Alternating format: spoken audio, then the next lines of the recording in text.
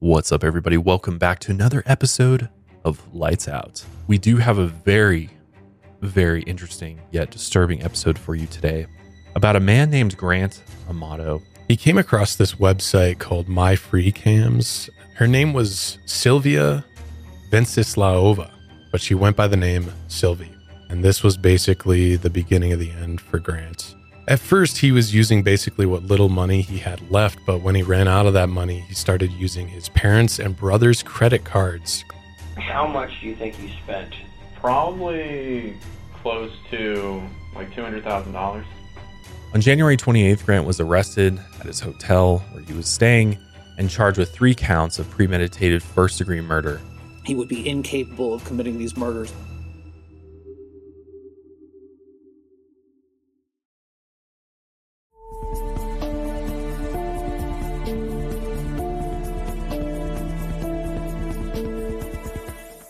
Lights out, everybody. What's up, everybody? Welcome back to another episode of Lights Out. I'm your host, Josh, joined in the studio, as always, by my brother from another mother, Austin. Hey, what's up, man? I'm good, man. And my other brother from another mother, Daniel. What's up, guys? So we are here. We are been dealing with a bit of technical issues before this episode. So if I seem a little angry, it's because nothing gets my blood boiling more than dealing with audio technical issues here in the Lights Out studio. We have a long history of that from studio to studio, and it always seems to happen Mondays when we record. But with that being said, we do have a very interesting yet disturbing episode for you today about a man named Grant Amato. This is interesting because he fell into a very deep and honestly disturbing relationship or obsession with a Bulgarian cam girl. And it drove him to the point where he truly believed, in my opinion, that this was a real relationship that was going to actually go somewhere for him. And so he said, nothing is going to get in the way of that. And when his parents decided that enough was enough, because as you'll find out, he was stealing lots and lots of money from his family in order to fund this camp girl, he decided, screw my family, I don't need them. And he basically executes all of them. And the other very troubling thing about this case is the fact that all of the circumstantial evidence, forensic evidence, points towards Grant Amato being the one to murder his entire family. But yet there's no DNA evidence to connect him to the crime. And I find that very puzzling because he murdered his family in cold blood. He staged it as a suicide homicide scene, and yet there was no DNA evidence linking him back to this horrific crime. So is there a possibility someone else was involved in this? That's a big question in this case. But we'll take you through the whole thing, start to finish. There's interrogation footage.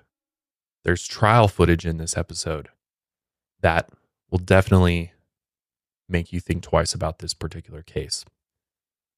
So with that being said, we're just going to go on and dive right in because we have a lot of ground to cover. This case takes place in Orlando North, Seminole County, Florida. It's known for its small, quiet towns and beautiful open countryside.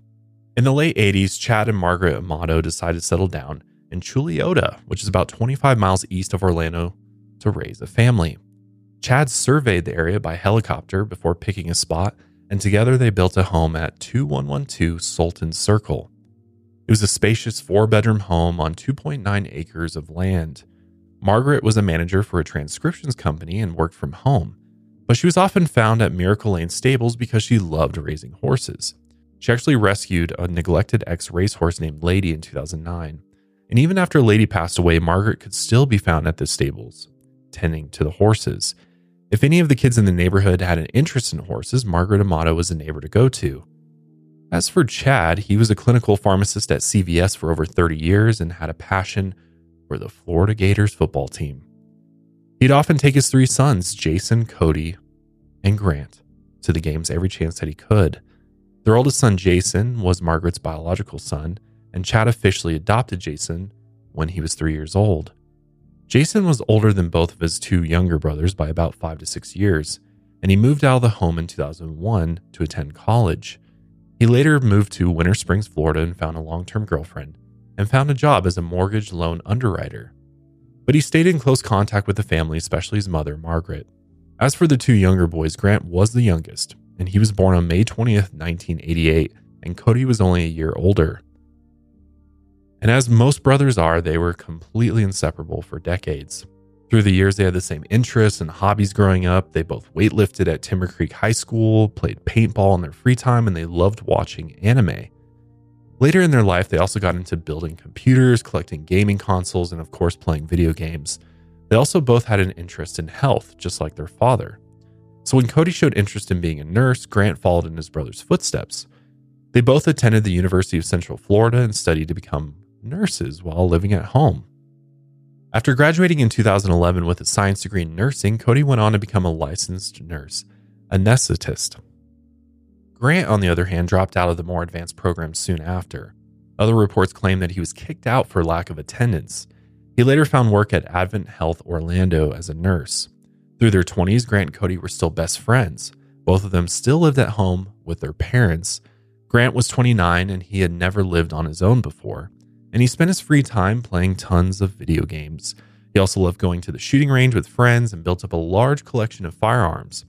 From the outside, it seemed like Grant had a solid career and his whole life ahead of him. But by 2018, Grant had his first run-in with the law.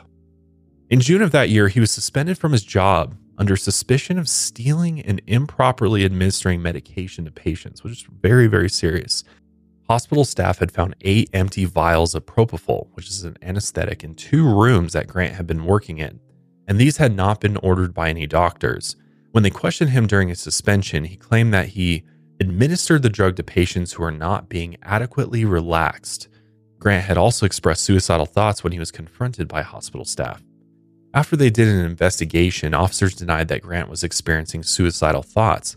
They claimed he didn't meet the criteria to be a danger to himself or others around him. But there was enough evidence that he was stealing and improperly administering medication to patients. And as you can imagine, they immediately fired him and he was arrested for grand theft. His brother Cody paid $8,000 for his brother's lawyer. The charges were later dropped, but they made it hard for Grant to get another job as a nurse. Up until then, Grant had worked at that job for about 5 to 6 years, and after he was fired, he spiraled into isolation and depression. Now unemployed, he tried becoming a Twitch streamer by playing video games and live streaming from his parents' home, but I'm sure he quickly figured out how hard that is, and his parents footed most of the bill for his computer and streaming equipment. But, as many people who try to Twitch stream do, he soon gave up. But he lied to his family and said that he was trying to become a successful streamer still.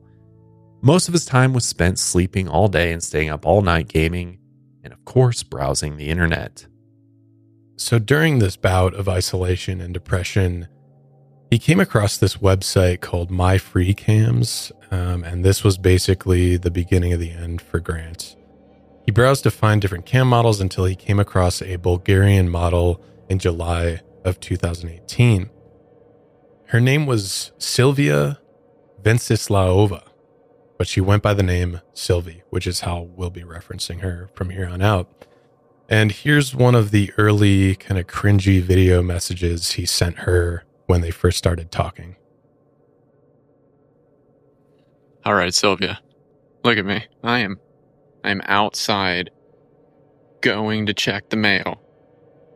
And I'm asking you if you can please, pretty please, send me one of your videos. I love it so much when you just send them to me. Yeah, I don't like buying your stuff. It makes me feel weird. Could you please send me one, though? So, if we're going to unpack some things from that video, one, he's saying he doesn't like, it makes him feel weird that he's buying videos. Really, in reality, he doesn't have the money for it. He's unemployed now, living on his parents' dime.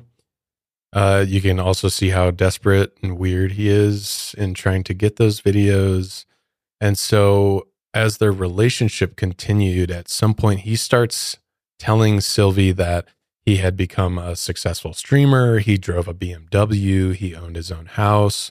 In reality, he was unemployed at 29, still lived with his parents, and spent all of his time on his computer.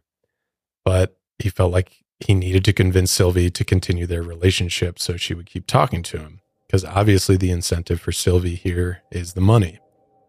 He soon became obsessed with her and ended up paying for virtual tokens so he could chat with her in real time. This is how the currency operates within this website. You use real money to buy the tokens. You use the tokens to then buy the services. Some nights he would spend up to 4 hours chatting with her and requesting her to perform certain sexual acts. Some of these nights he would spend up to $2,500 each night on digital tokens. And on top of the tokens, he would also buy her lingerie and sex toys for her to use.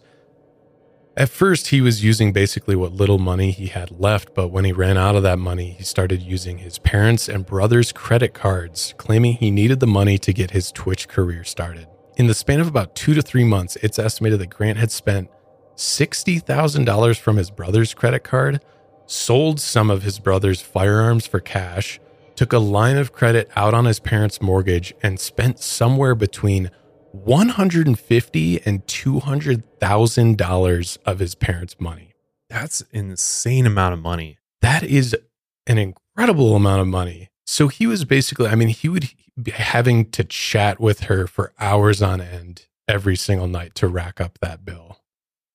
And I wonder if he really thought he was in a relationship with her, or he was just doing this because she probably realized, oh, I can milk this guy for everything that he has. So I'm going to keep, oh, you want me to do this? You want me to do that? Well, I'm just going to keep upping the prices for you. And his obsession just grew stronger and stronger the more that he talked with her. And so ultimately she just got as much money as she wanted pretty much out of this deal. And that's probably the other thing you can unpack from that clip is that he's saying, oh, I don't want to pay for it. It makes me feel weird. So maybe the added layer to that video is that if we are in a relationship, why am I paying for this? Yeah. So it's almost sounds like he might have convinced himself that they are in a relationship, even though he's still spending the money. Because I'm like, if it's just about the sexual stuff, wouldn't it make more sense to just go to another girl? You know what I mean? And just start over again with somebody else or spread that money out at least. But to put it all on her only makes me believe that he truly thought that this was like his girlfriend. Yeah. And that and I mean, if he's spending 4 hours chatting with her, I assume it's more than just sexual talk for 4 hours, right? Yeah. There has to be some personal fixation here within whatever weird relationship that they do have, that he's hyper fixated on her. But on top of all that other money, it was also later discovered that he'd also been stealing from his aunt, his uncle, his grandmother, his cousins, his friends. Basically, any chance he could get at stealing credit card, debit card information, getting account numbers, any way he would just do it. He would go on people's computers when they weren't looking. That's how he got his aunt's information. So it ended up Aunt Donna Amato called Chad, which is Grant's father, and told him what his son had been up to. She wanted to press charges at first against Grant, but Chad begged her not to. When she was on the phone with him, he said something along the lines of, yeah, I'm going to have to work a few more years than I thought I'd have to, but it's okay. I'll do it for Grant. I don't want him to go to jail. Wow.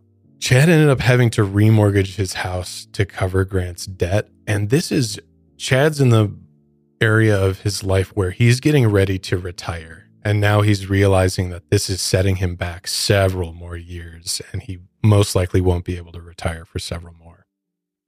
And I think that speaks to just how much Grant's parents care about him. You know what I mean? So much so that they're willing to put all this extra financial stress on themselves in order to just make sure that their son doesn't get in any legal trouble with this. Right. But yet at the same token, it's enabling his addiction. Exactly. Versus trying to deal with that as opposed to just dealing with the financial troubles that came along with this. Yeah, it's a double-edged sword because it's, do we charge him with theft or do we try to figure this out as a family and not subject him to that? Meanwhile, Cody Grant and another friend took a short trip to Japan. Cody paid for all of Grant's expenses, which was about $10,000. At some point during that trip, Cody caught Grant contacting Sylvie on his tablet while using public Wi-Fi. When they got home, his family discovered he had been stealing from them again, and frustrated, Grant fled to his Aunt Donna's house. And when the rest of the Amatos discovered that he was there, they called a family meeting on December 22nd, 2018. They all met up at Aunt Donna's house in Apopka, Florida, about 42 miles west of their home. Jason also joined that meeting.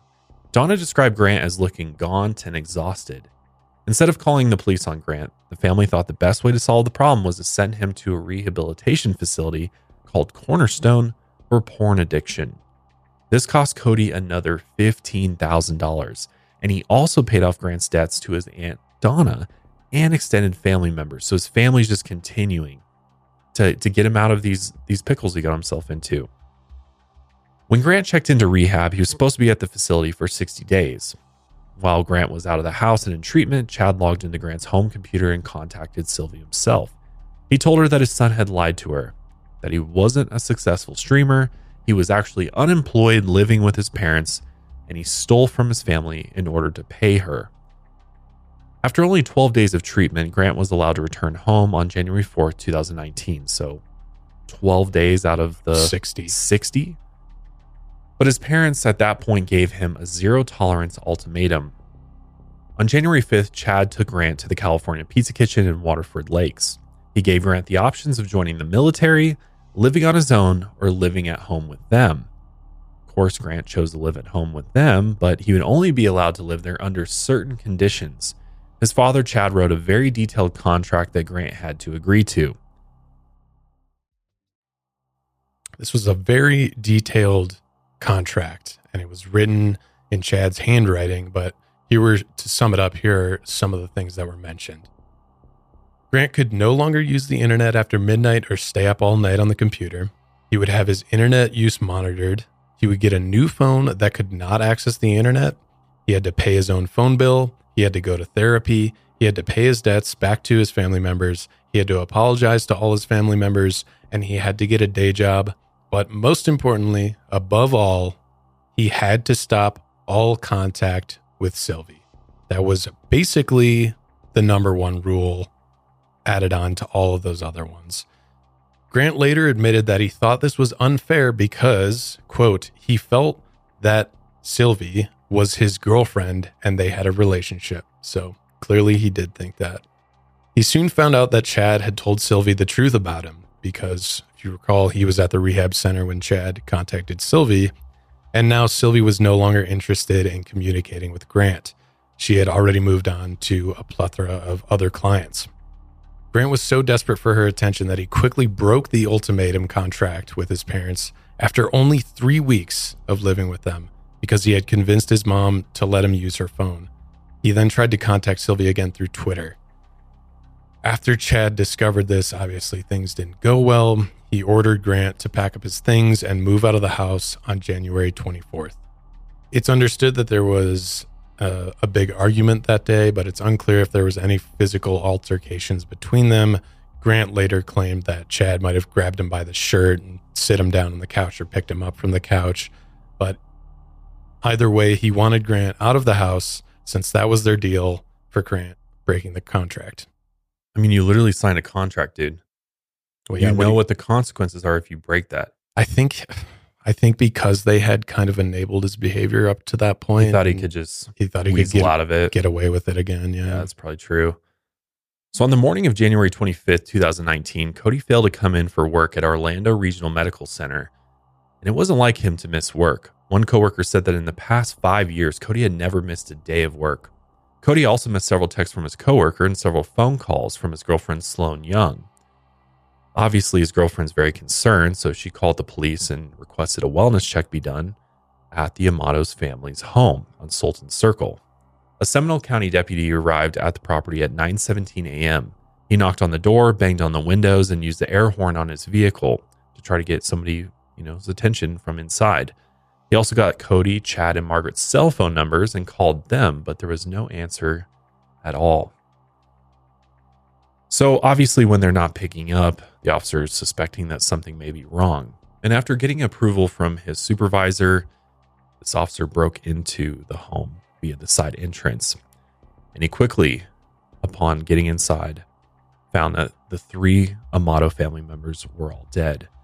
59-year-old Chad was lying on his back on the kitchen floor. A gun holster was on his hip. 31-year-old Cody was found dead, curled up in the doorway where the garage connected to the home. A pistol and bullet shells were found near his body, and 61-year-old Margaret was found slumped over her desk in the home office. So I actually have the body cam footage of this officer doing the wellness check, and I think it's worth watching because it just kind of gives you some better perspective on what this was like. Knocked on every window, every door, hit the air horn.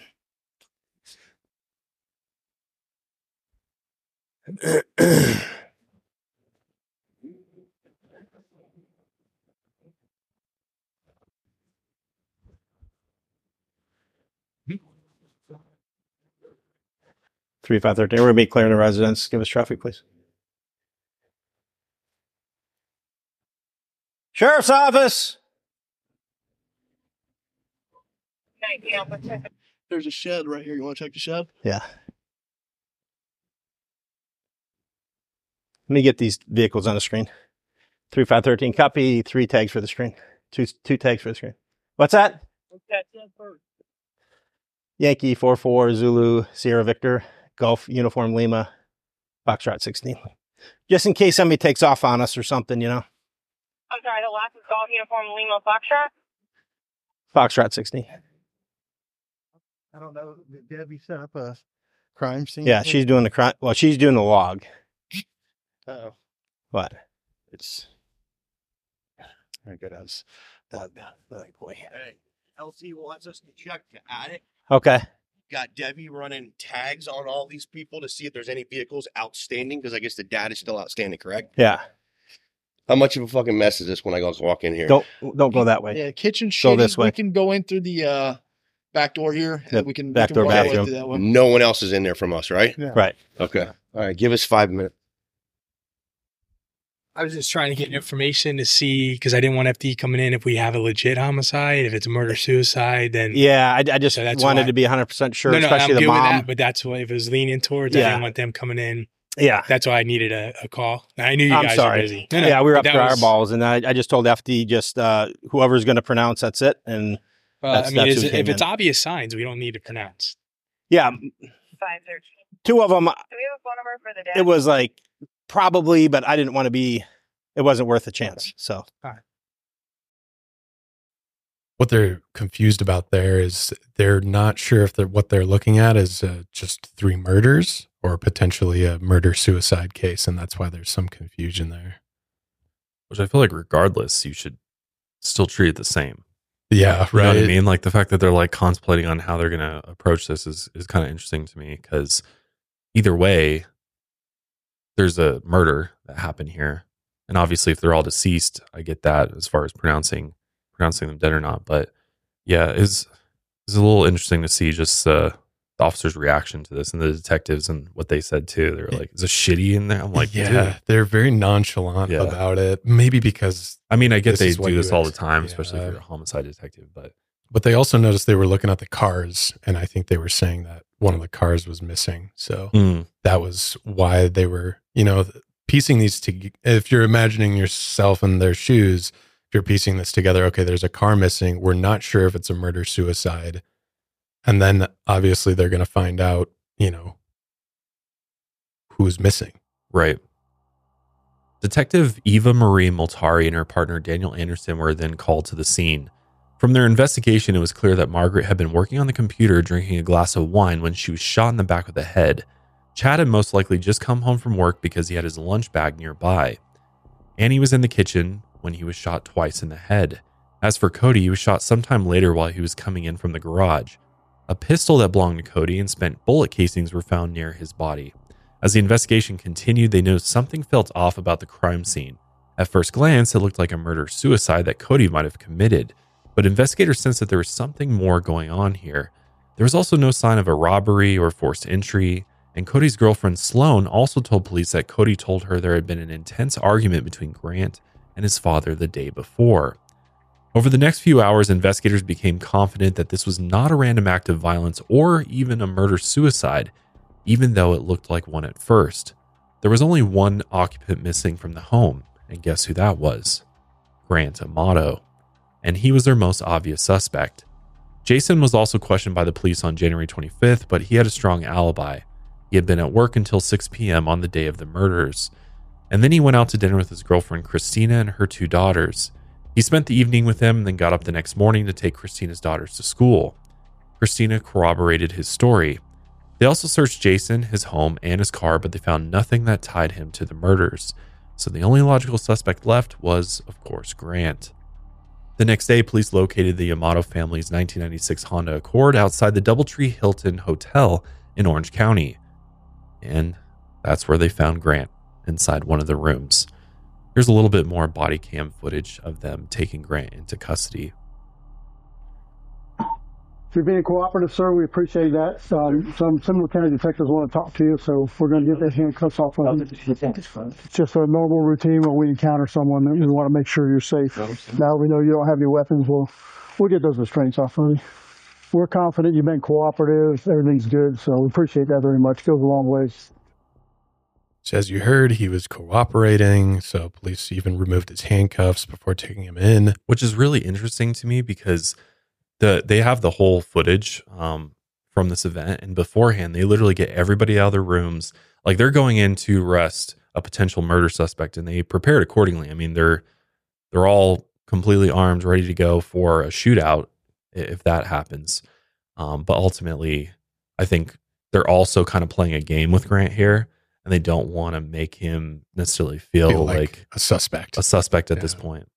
And the other strange thing, so he had no weapons on him or any evidence of blood that they could see. He's wearing scrubs. Yeah. As far as I know, he's still unemployed at this point, which makes it strange. Why is he wearing scrubs?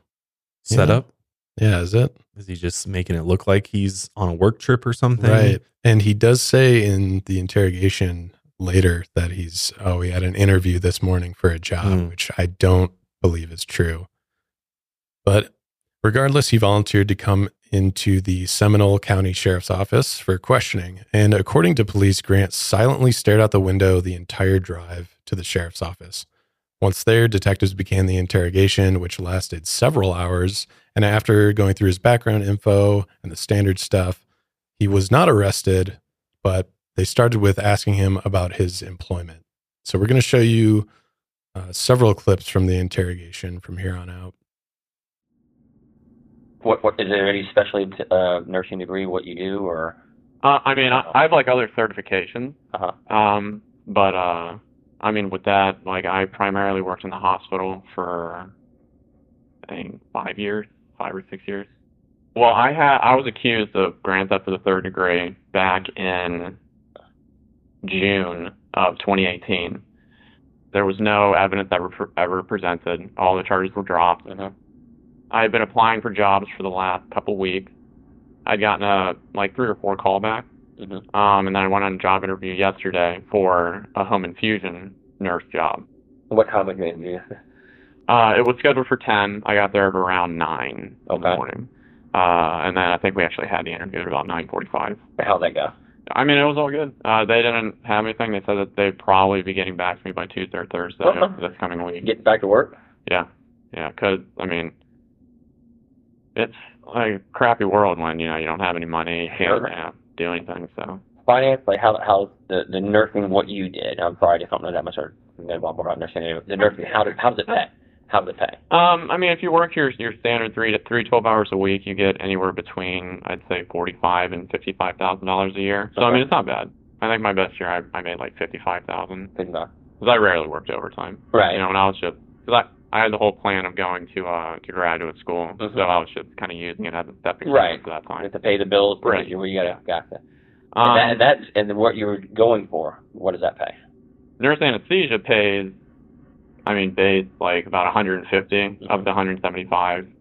At the time that he's being interviewed right now, his family is already dead. When he's speaking about what, going to that interview and everything, his whole family's already dead inside his home. And so when he's talking right now, he doesn't necessarily know that he does know his family's dead, but Right. he's acting completely fine, completely normal, just kind of chatting up with the detectives. They're just kind of warming him up with these questions and also clearly listening to his answers and, starting to kind of put together that timeline. And, they start diving a little bit deeper into his background. So let's see what he has to say next. Girlfriend. I had like my high school sweetheart girlfriend for about 5 years. And then ever since then, no like official girlfriend, no flings or anything like that. Dates here and there. Dates occasionally, but I mean, not really. Kind of focused on like just getting through the life goals that, I wanted to achieve. What do you like to do? What do I like to do? I like to watch anime. What is it? I'm sorry. Oh, sorry. I don't know what it is. I mean, I thought you said anime. I'm like, okay, and then when you start explaining to it, I mean, I guess like now. It's animated. It's like cartoons, I guess you could say, but it's Japanese cartoons. It is in Japanese, and then they subtitle it. Yeah. You speak Japanese? I was gonna say, do you understand? I don't. I understand a few words. We actually just went to me, my brother, and one of my friends, or I guess friends from high school. We went to Japan. How long have you been out of work? I've been out of work for 6 months, since June. How did you pay? That's a lot of money to be out of work. My brother. Oh, yeah. Yeah. I think the only other game that we really played was Fortnite, but then that was starting to get to like. It's a big deal right now. Yeah. The young kids are all over it. And actually, yeah, during the time that I was that I wasn't working as a nurse, I tried to do the whole Twitch streaming thing. What's that? I'm sorry. No. God, these detectives are way out of blue. Twitch, This guy's oblivious. You got your mic, and then you have your face cam, and then basically people are just watching you play whatever game you're going to say that you're playing. Okay. On virtual reality, it was primarily just Beat Saber. So it's like a rhythm-based game, like Guitar Hero. Apart from that, we really didn't get into too many other games yet, because we were kind of just focused on Beat Saber. Mm-hmm. But I think we had downloaded a few other where it's just like you're going through like a world and you can interact with the world or something like that. And I know this is a tactic by the interrogators, but it's just, I'm not a good enough actor to be able to look someone in their eye who I suspect of murdering their entire family and just, what's shoot the shit anime? with you. Yeah. I don't know how people do that. That they're both acting here, both not only the interrogators, but also Grant in this case is also acting because he has to play it off like he doesn't know what's happened, right? So a lot of acting, which is kind of weird that he's just going along with it, because if you were somebody who really didn't know why you were just, what's going on? Yeah. Police just busted into your hotel room. Right. With guns blazing, brought you into the police station.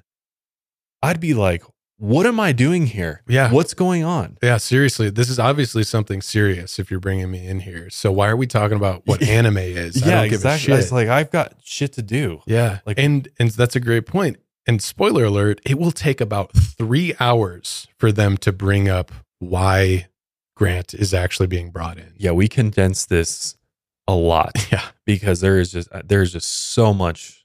I mean, they really take their time with Grant, and I think that was probably for the best, but I think they also could tell they're dealing with an intelligent individual, so it's going to take a lot more to sort of get him to that spot where they can maybe elicit a confession from him. Yeah. Because that's ultimately their end goal here, is to try to get him to confess to the murders, but they're trying to do it in a way, that's kind of by the book when it comes to being, interrogation and detective work. And so, like, let's get him comfortable with us. Let's, really try to make him feel like we're just trying to get to know him. Right. And, shoot the shit for a little while before we get into the more serious topics. But then, of course, they want to know more about his relationship with his brother, because I think some of those questions did elicit some details that do pertain to the crimes themselves. I mean, they're trying to figure out like what's the motive here too? They're trying to dig into that a little bit more. And, he just found out that he went on a trip to Japan with his brother and that his brother paid for his trip. And, now they obviously want to know more because Cody's dead. Yep. And they know he's unemployed now. He was talking about not having money. Right. So maybe money's a motive here. It's kind of painting a whole picture. And I mean, this is all useful when it comes to trial as well. Right. Yeah. Close with your brother, Cody? Let's talk about Cody. Oh, yeah. Yeah. Me and Cody. Who's older, you or him? He is. I'm the youngest one. I'm 29. He's 31. My oldest brother, Jason, is 35 or 36 now. What about Cody? Cody, we decided to go to nursing school together. We decided to go to the nurse anesthesia school together. But a lot of people thought that it was weird because we did everything together and because we were so close. Mm-hmm. But, yeah, I mean... Yeah, a lot of people understand the bond of brother, though. Yeah. The true bond if you're close. And, I mean, during, this whole time, kind of like with just a few examples I've given you, he'd take care of everything. Always there for you. Yeah. Always there to support you. Always there. Yeah, did everything together, connected at the hip. Ever any issues really with him? No, like I was saying, during this last 6 months, it had been a very trying time. He would have his moments where he would get extremely upset. He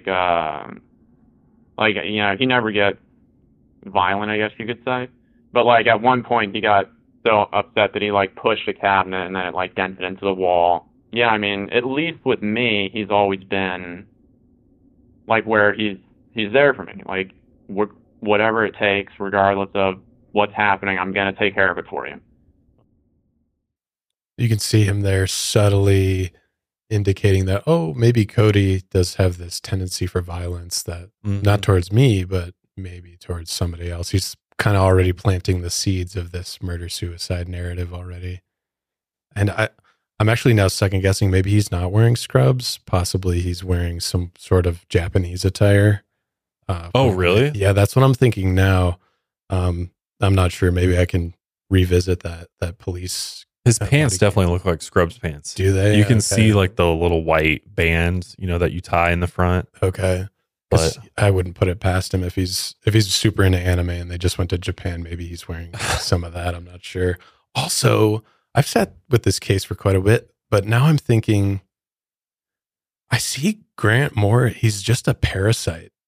Because I was like, that's cute. He's so close with his brother. But now I'm thinking, no, he's just a leech. He's just this parasite he has no personality of his own. He has just clung to his older brother. He's following in his footsteps in everything that he does because he has nothing. So he has Could no be jealousy there too. So he's been just a parasite on his brother for God knows how long. But let's listen to him talk a little bit about his family, specifically his mom, and being the baby of the family. She's always been kind of like Cody. She's always been the one that focused on me. And were you the baby? You were truly a big family baby? For my mom. Yeah. Okay. For my mom. Mom's favorite? Yeah. Countless times my dad would come up to me and he'd make me feel he'd try and use things and word things to make me feel guilty so that I would, do everything that I can, get a job. Almost like a motivation. Right. And he'd tell me time and time again that, you're her favorite. I mean, she would do anything for you. Mm-hmm. And I mean, it's I don't need to hear that. I mean, that's not what would motivate me. Sure. But no, with mom, I think we yelled at each other a grand total of 3 or 4 times my whole life. Never any issues. I mean, it was always, if there was somebody that I could talk to and, Cody wasn't available, I'd always talk to my mom. I'd always let her know what's going on. Yeah, I mean, she would help me out through anything. Okay. Tell me about Dad. Dad, what does he do? Dad's a pharmacist. Okay. He works for CVS. He's been a pharmacist for, I think, 35 years or so. My dad was a very, angry, violent type person. Overbearing. Overbearing. Baseball practice, it'd be 4 or 5 hours, and he's hurling the ball as fast as an adult can. And we're 7th to 8th grade trying to catch this stuff. Belittle you? He would belittle me when I was younger. The problem, I guess, was that I I was always like the jokester, the one that could calm everybody down, make everybody smile. If it was a heated situation, I could say a joke or something, and that'd make everybody kind of move past it. Doubt it. And I was just Yeah. at the point where it's like, you know, I'm hearing, you know, all this stuff from Dad. I'm seeing how much Cody's helping me. You know, Mom's stressed out with her job, and it's like I'm not doing anything. When's the last time your dad put his hands on you? The last time my dad put his hands on me would be, I'd say, kind of the middle of December of 2018. What happened? It's because, you know, with all the money that had been getting spent and, I guess just the mix of everything that I've been saying to kind of boiling up in him, and the fact that I was, to him, it seemed like I wasn't concerned about it. So nonchalant too. I know. when it's he's saying this. terrifying. He's like, yeah, you know, all the money. I'm like, the money you're stealing from your Right, family. He uses his words very carefully. He does. Because he says the money I was spending, not the money I was stealing. And again, he's planting these seeds for this narrative of violence in the home because he said, oh, my dad, he's angry and also prone to violence and stuff. So he's carefully planting these seeds of this narrative of the murder-suicide. Premeditation, you think? On his part? Mm-hmm. Yeah, for sure. I think he's had this. He's all thought planned through out. all of this as well as one can. Yeah. So let's hear a little bit more from him about his trip to the porn addiction clinic and this heated conversation he had with his dad. So, and then I thought that was, you know, I wasn't acting like myself with the jovialness and, you know, all that kind of stuff. My father chose to admit me to like a depression or an addiction clinic or something like that in Fort Lauderdale called Cornerstone. When was that? That was December 22nd. Okay. Until I think January 4th. Did you agree to go? I didn't, but they said that, you know, this was your only... Who said? My dad. Okay. And that was in Fort Lauderdale? Yeah. Did your mom agree with it? My mom and my brother both agreed, but it was my dad who was like the iron fist, like, this is what's going to happen. Like, you know, he can't... Why did he say you needed to go? What was his reasoning? Because with the way that I was acting, he didn't see that I was doing anything for like the positive. You know, and a lot of it just came back to money with him. He would like allow me to spend money that he had, like with his credit card or something like that. But it's like then whenever I did, it was like a huge problem. Okay, so you had one of his credit cards. Yeah. And what were you buying with it? Well, what I was doing is over the past 4 months or something like that, I've been talking to this woman online. Who's she? She's, as embarrassing as it is, she's a cam model. A what? A cam model. Do All right. either of you guys know what that Nope. is? Just like all the- Nope. Doesn't know anime. But Doesn't maybe know he's just playing dumb. Yeah. He A virtual knows. girlfriend. Come on, dude. It's a good point. Like that type of situation. So a lot of the money went to her. Okay, where's she at? She lives in Bulgaria.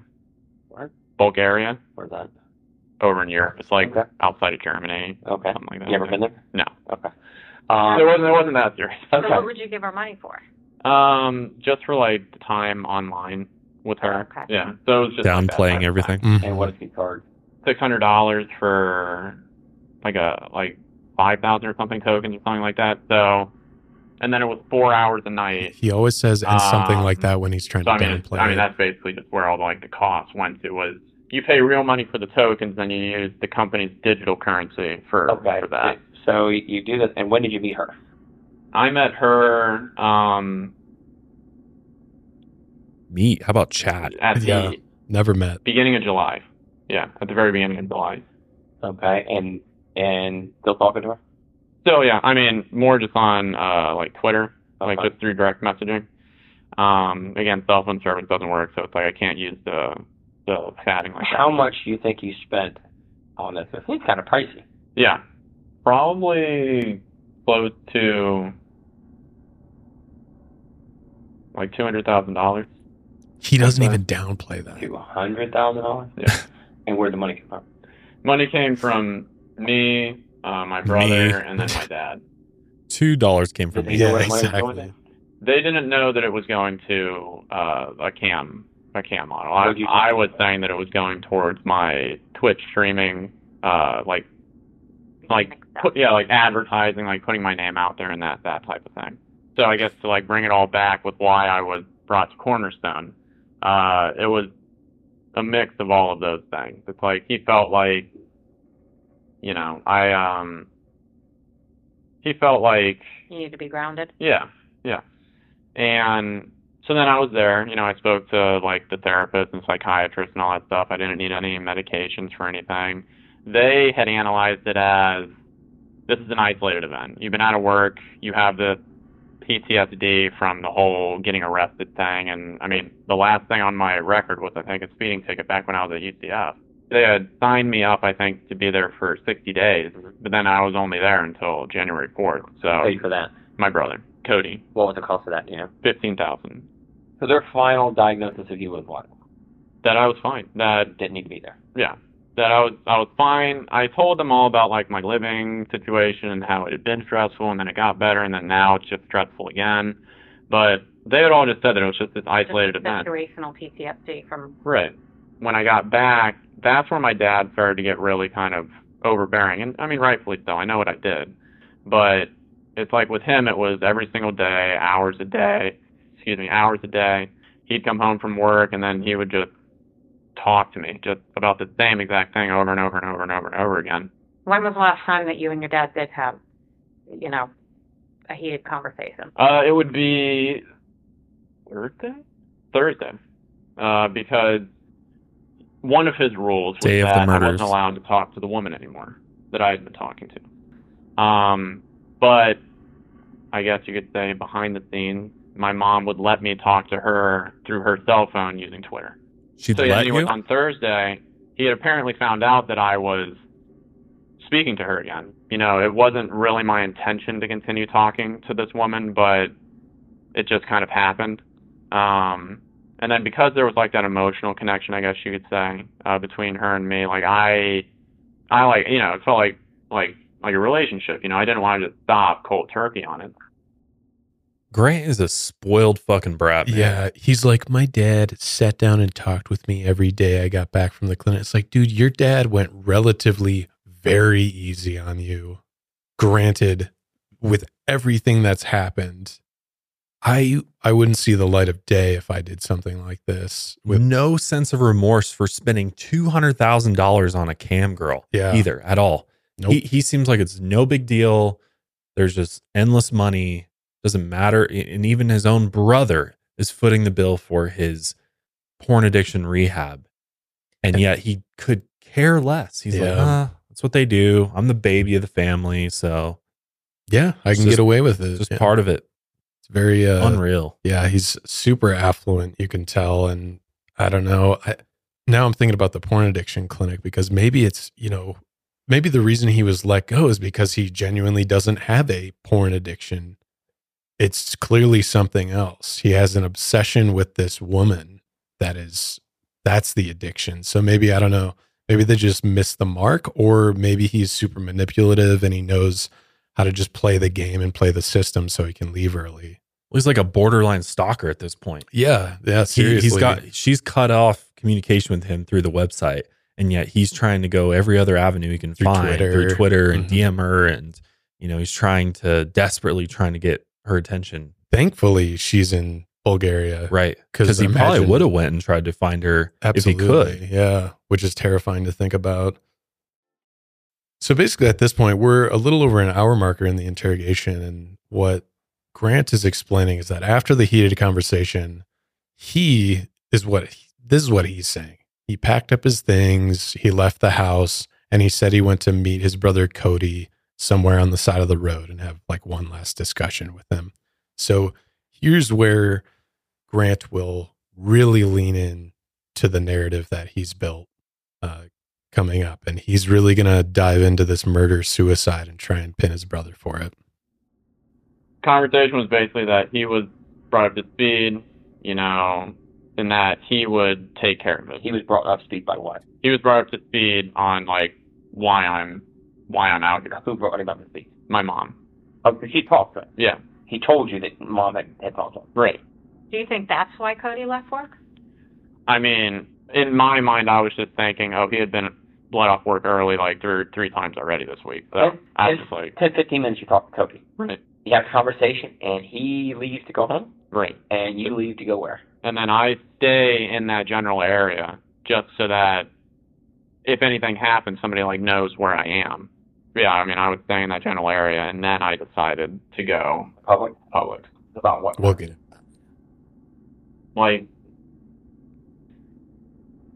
between like midnight and 1, I think. Yeah. And you go to Publix midnight 1, and how long did you stay there till? I stayed there until like 7.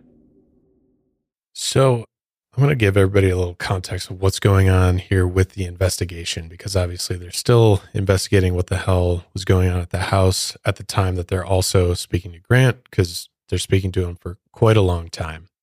The investigation later discovered that Grant lied during their interrogation when he said he met up with Cody somewhere on the side of the road so they could chat.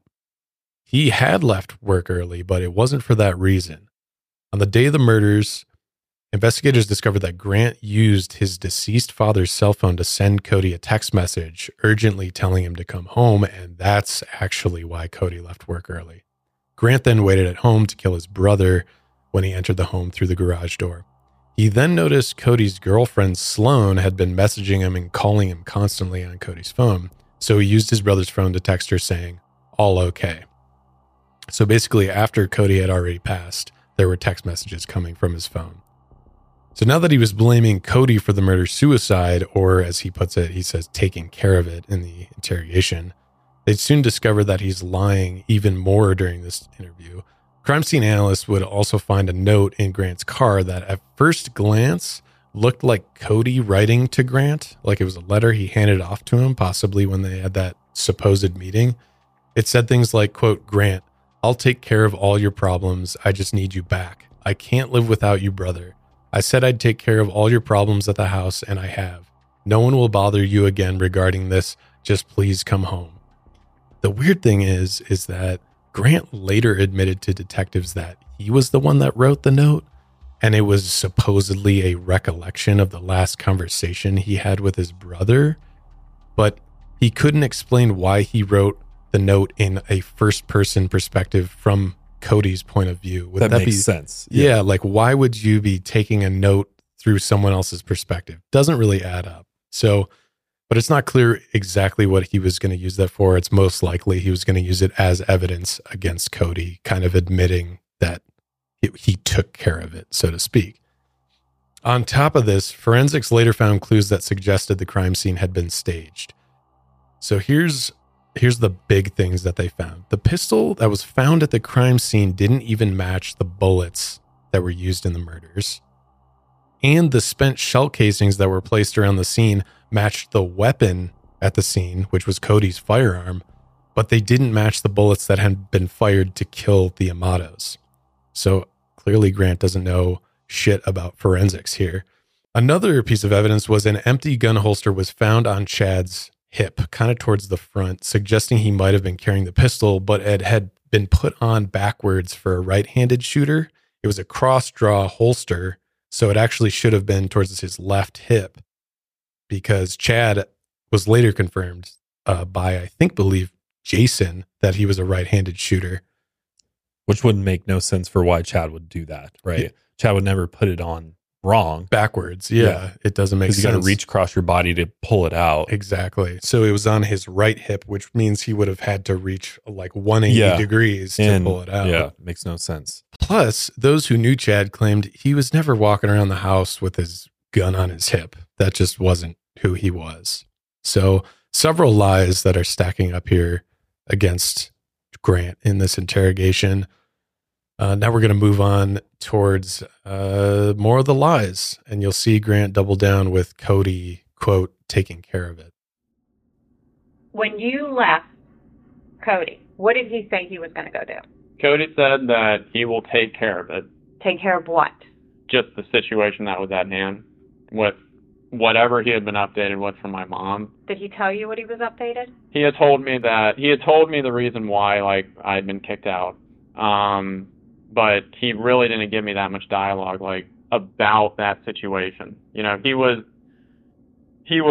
miffed a little bit because, you know, he had just gotten off work and now he has to go deal with this. But what was your demeanor? Like, what did Cody see you as? Like, were you like scared? Upset? Yeah, like I was scared because, I mean, like I said, it's the first time that I had been out of the house. The detectives are clearly like giving Grant every opportunity to start making sense, really. Yeah. Because they're now, you can tell they're starting to get frustrated. They're starting to be like, okay, dude, you're not making sense here. You're giving us very vague answers. And they know Grant's just spinning his wheels at this point, just trying to, in his mind, fool them and get out of there. Yeah. But now the detectives are like, okay, no more buddy yeah, bullshit. no more buddy bullshit. It's time to buckle down and like let's press Grant a little bit. So let's take a look at how they do that. As a child, we're told the truth always is the best thing to do. Correct. You agree with me? Yeah. And accidents happen, and things in the heat of the moment, things happen that we wish hadn't happened. But I do it myself. Sometimes my kids will make me so aggravated, I'll snap at them and then walk away and say, wow, I wish I would not have done that. That was not very adult of me to snap at my child or something. Yes, they're wrong, but I should be the adult and not snap at them. Right. Tell me what you think, because I could tell I've done this for a long, long time, and I read people, the way they act, the way they talk to me, and the way they answer questions. There's something you want to tell us. I can see it in your eyes, I can see it in your body language, and just the way you act. Now's the time. Now's the time. If there's something you want to get off your chest and give us an explanation of what's bothering you, now is the exact time to do it. And I'm giving that opportunity right now to tell me something you want to get off your chest. It's there. I can see it in your face. I can see it in your eyes. Kept out about that night. You're upset about it. You've been that since we've talked to you. I can see there's something's been bothering you. Even though I don't know you from Adam's house, I can see things in people that something's really bothering this guy. It's not that, you know, I spent a bunch of money I shouldn't have on this girl. So be it. You did. It's over with. Money can be made back. Something's bothering you. I'm just worried about what is all transpiring from this. I think at this point right now, to be honest with you, Grant, you know what it is. It's in your eyes. Your eyes is the view to your soul, and it's in your eyes. And it sounds stupid, and people don't believe it. Like I told you out there in the car, did I not tell you? You may not like what I say, but I'm going to tell you the truth. I'm going to tell you the truth every time that I can walk in front of anybody in God and say, I don't care. I told him the truth. And we usually know answers before we ask it. Right. I knew, me and Eva knew everything before we asked you the question. Mm-hmm. Yeah. Now's the time to come to Jesus, be honest, because you're holding something back. I can see it in your eyes. People don't believe that the police will help you, but we are actually here to help you with issues you may have. I think something happened, and you don't want to tell us, but right now is the time to get it off your chest. And I really wish you would, because it will make you feel better in the end. I genuinely don't have anything else that I can say about the night or, you know, the period of time afterwards. There's only one opportunity to make that good impression. And if we've done something we shouldn't have done, you fess up there. You caught your hand in the cookie jar, you do it. I know things that you don't know. And honesty will get you all the things I could do for you. I can't deal with someone who lies to me, right? But I'll deal with someone and help them till the end, no matter what, believe it or not. That's just me, and she'll tell you. It's what it is. I'm going to be honest with you. I'm going to say, if I can do something that can help you, I'm going to help you, because every one of us make mistakes and do things we shouldn't have done in the heat of the moment to protect ourselves or to protect somebody else. It happens. Now's the time. Now is the time. So what do you think happened? I think that there was something that obviously happened at the house. Tell me what happened. I don't know what happened. I know better. Listen to me. I know better. I can help you, Grant, with honesty. I can help you with honesty. We think something else happened before you left the home that you're either afraid of or embarrassed to talk about. But we need to know exactly what happened because, like Danny said, we can place you there at certain times. And so we need to know what happened before you left that house because you didn't leave with everything being okay. I honestly, I don't have anything else that I can really say. I mean, I don't know. Do you even know why law enforcement got involved? Like what brought us to that home? 2.5 hours into this. Yeah. He still hasn't asked what's going on, right? Yeah, he's just like, oh, I thought we were just hanging out. 2.5 hours. Come on, man. God. And he's so deadpan about it too. I think there's a small flub on the male detective side. It's not a big deal really, but he keeps saying things like have a come to Jesus moment, like get right with God type energy. I don't think that's going to really help you here with someone like Grant. I'm not against the guy having his I think it's just, I mean, it's that part of the country, you know. Oh, true. So I think it's just something that people say, so to speak. But yeah, maybe. I do think that he's like, I can help you with honesty, and it's like, I can help you walk your ass straight to jail with honesty. Yeah, you know, seriously. And it's something they do a lot. You know, kind of make these false promises and empty offers that, I mean, ultimately they don't have any power in what happens to Grant at all. I mean, it's up to the judge and the jury. Yep. And in his eyes, I mean, he's a detective on the case. Of course he wants to solve the case and have the person who committed the crimes convicted, which obviously we all do in this case. But really he's looking out for him and his partner ultimately. Yeah. Like if they can get that confession, looks good on them. Yeah. The DA is going to be happy about They that. can move forward with this much and quicker. prosecute this guy. Yeah. But Grant has clearly thought through all of this, I think, quite a bit. And he knows that I got to keep my mouth shut, play the dumb, I'm dumb. I have no idea what's going on. He's playing that card very well. I mean, you're a smart guy. You know something's happened at your home. You have law enforcement here. You haven't heard or gotten any emails. I mean, I'm just scared as to what the answer is. Well, you need to help yourself by filling in the blanks of what happened that night so we can give you the answer. Did anything more happen with you and your father besides him grabbing you up from the couch and yelling at you and kicking you out? Anything at all? Did he harm you, hit you? No. Draw any weapons on you? No. He didn't do anything like that. I mean, he was just yelling. This is the time to come to Jesus, to be honest.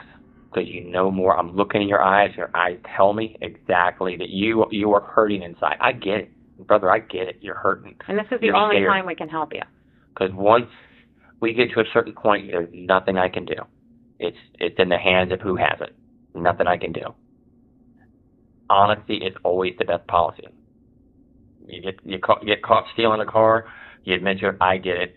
How can I get help? What can be done to help me? And let me tell you the rest of my story. You're holding and if back. something happened that you were defending yourself, then we need to know that. If you were protecting yourself because you were in fear, then that makes sense. But we need to know exactly what happened for you to protect yourself. You can't minimize this. Once a wise man told me one time, once a bomb goes off, you can't defuse it. You can't. It's already out there. What quote is that? Did a wise man How I put Band-Aids on myself to minimize the injuries I have. And we're giving you that opportunity. I want to give you the opportunity. I don't think you're a bad guy at all. I really don't. I think you're right, a very dude. stressful and emotional time right now with being out of work and just dealing with all the problems with the arrest. You're probably not used to depending on somebody to pay all your bills. Now you have to do mom and dad or have to give you money. Cody's having to give you money. And there's a significant debt to people. $200,000, I don't know what I'd do. I mean, mortgage, yeah, I get it, or something like that, or a medical bill for my child, yeah, I get it. But talking to some girl, in Bulgaria, you hit it right on the head. You were embarrassed about it, and you have nothing to be embarrassed about. Here it is, man. I want to help you. She want to help you. You gotta come to me with the truth now, because I already know the truth. There's a reason you didn't go back to the house. There's a reason why you haven't tried to reach out. I mean, it's odd you haven't heard from anybody. Yeah, I mean, it's like, it's words that, like, I can't think of to even say. Like, I don't know how to even say the words. Well, give me a roundabout what you're thinking. That somebody in my family's dead. And how does that make you feel if you're thinking that? I have absolutely no emotion, ability to comprehend the words. Because, like I said, I've been there for my whole entire life. And even though there's been struggles and everything like that, there has never been any issues. There's never been the struggles or the issues like happened Thursday. Never for you. I believe you 100%. I believe it's never been like that.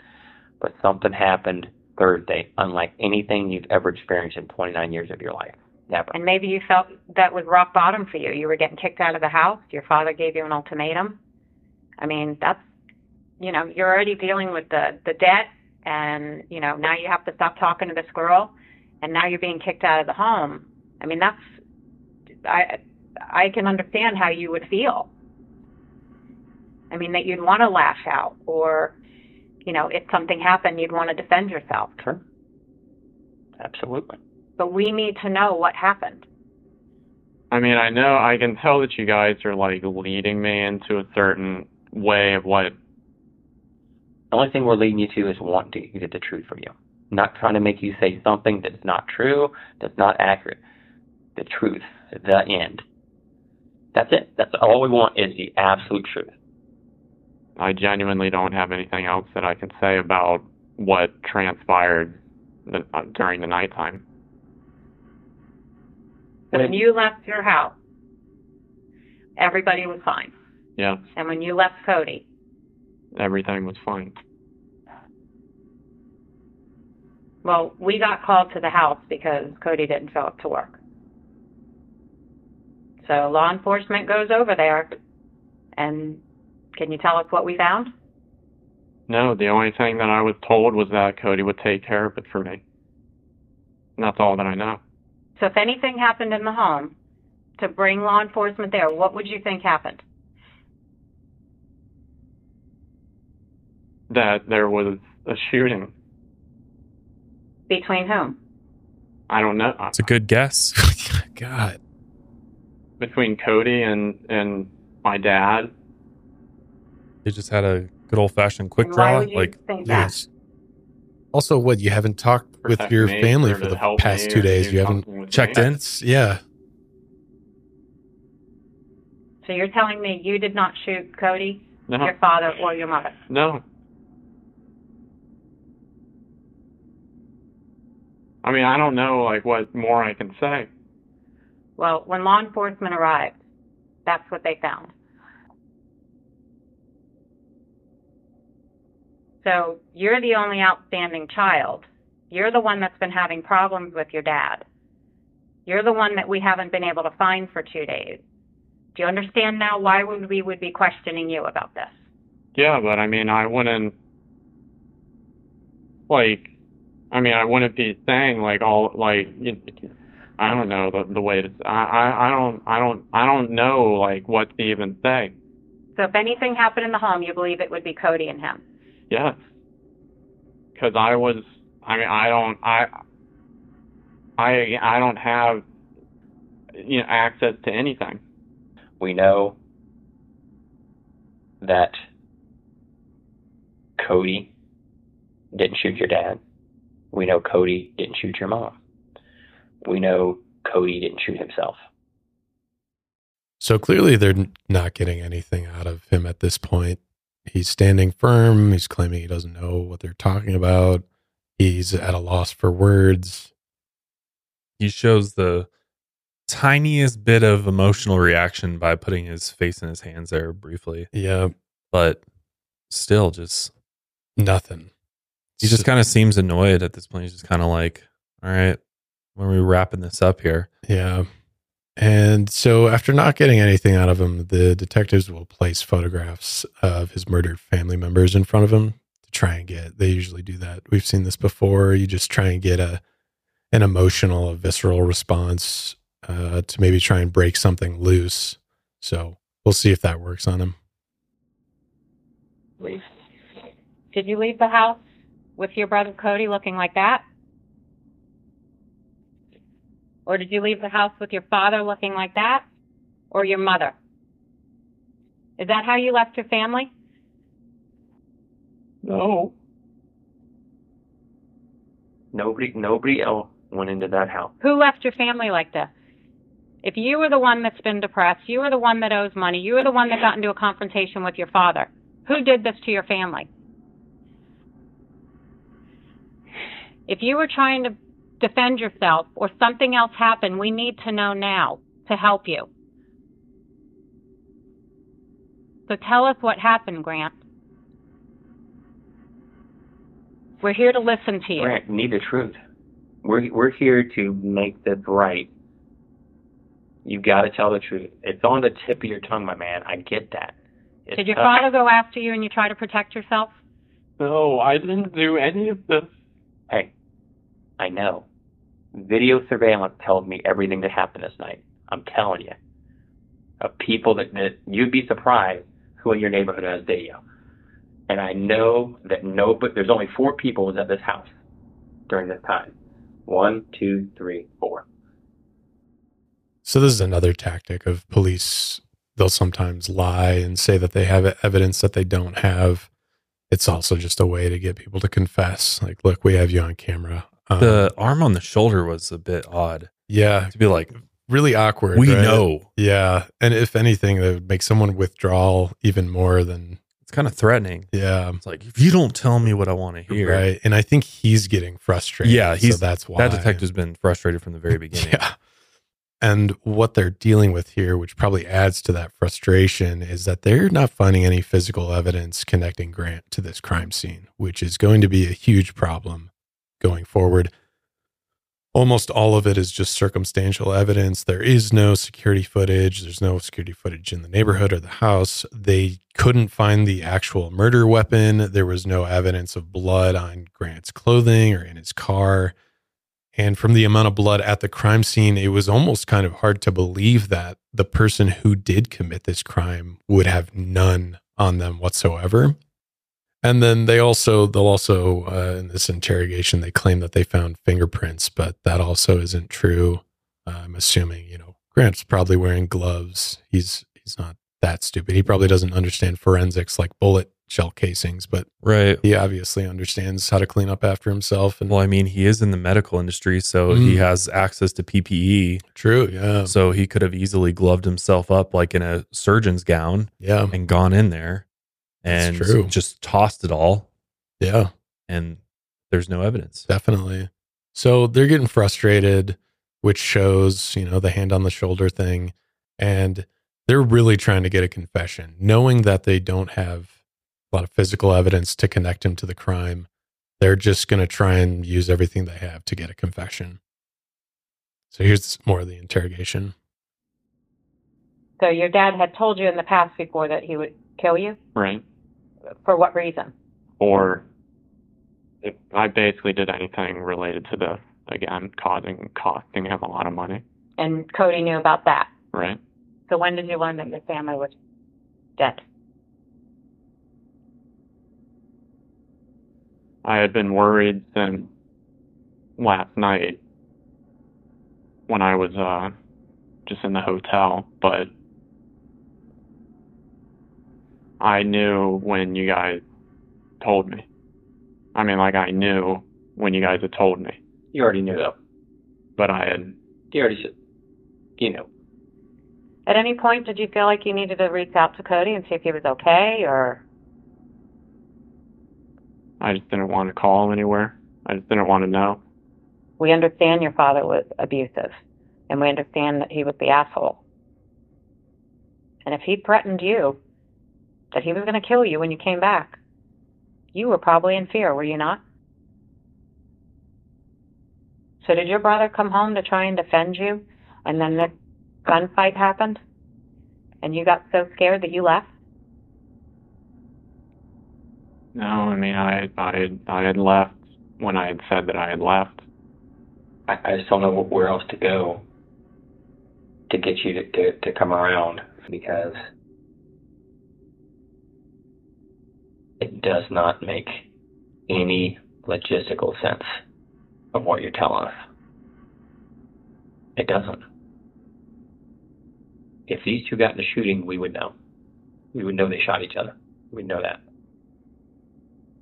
But why Mom? It just got so bad and out of hand, like never it's been before in your life. Never been before in your life or your family life. He's pissed. His future, his retirement, his plans are being upset by you because of the financial cost. I would almost bet this is just a horrible, bad incident that on any other day wouldn't happen. But you and me both know, as does she, what happened that night. I don't have the answer for anything else. This detective's about to throw a chair at the wall. He's this is the last time I'm gonna walk out and then I'm done. And I'm done for good. When I'm done, I'm done. Yeah, the frustration's escalating. I mean, I also, maybe it's a little bit of a tactic to be aggressive, frustrated. I don't know. I don't think it's a good tactic, but maybe that's what he's trying to go for on top They're of kind of playing the good cop, bad cop type thing. Yeah. But I honestly think he's just genuinely frustrated.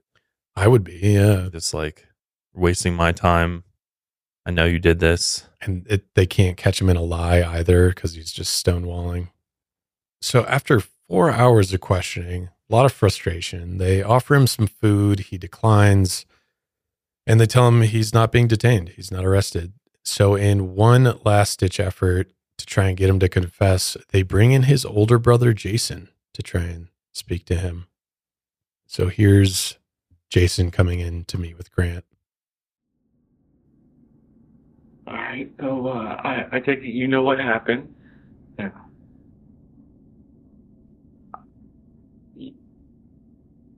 I'm going to ask you plain out. You are not part of it anyway. No.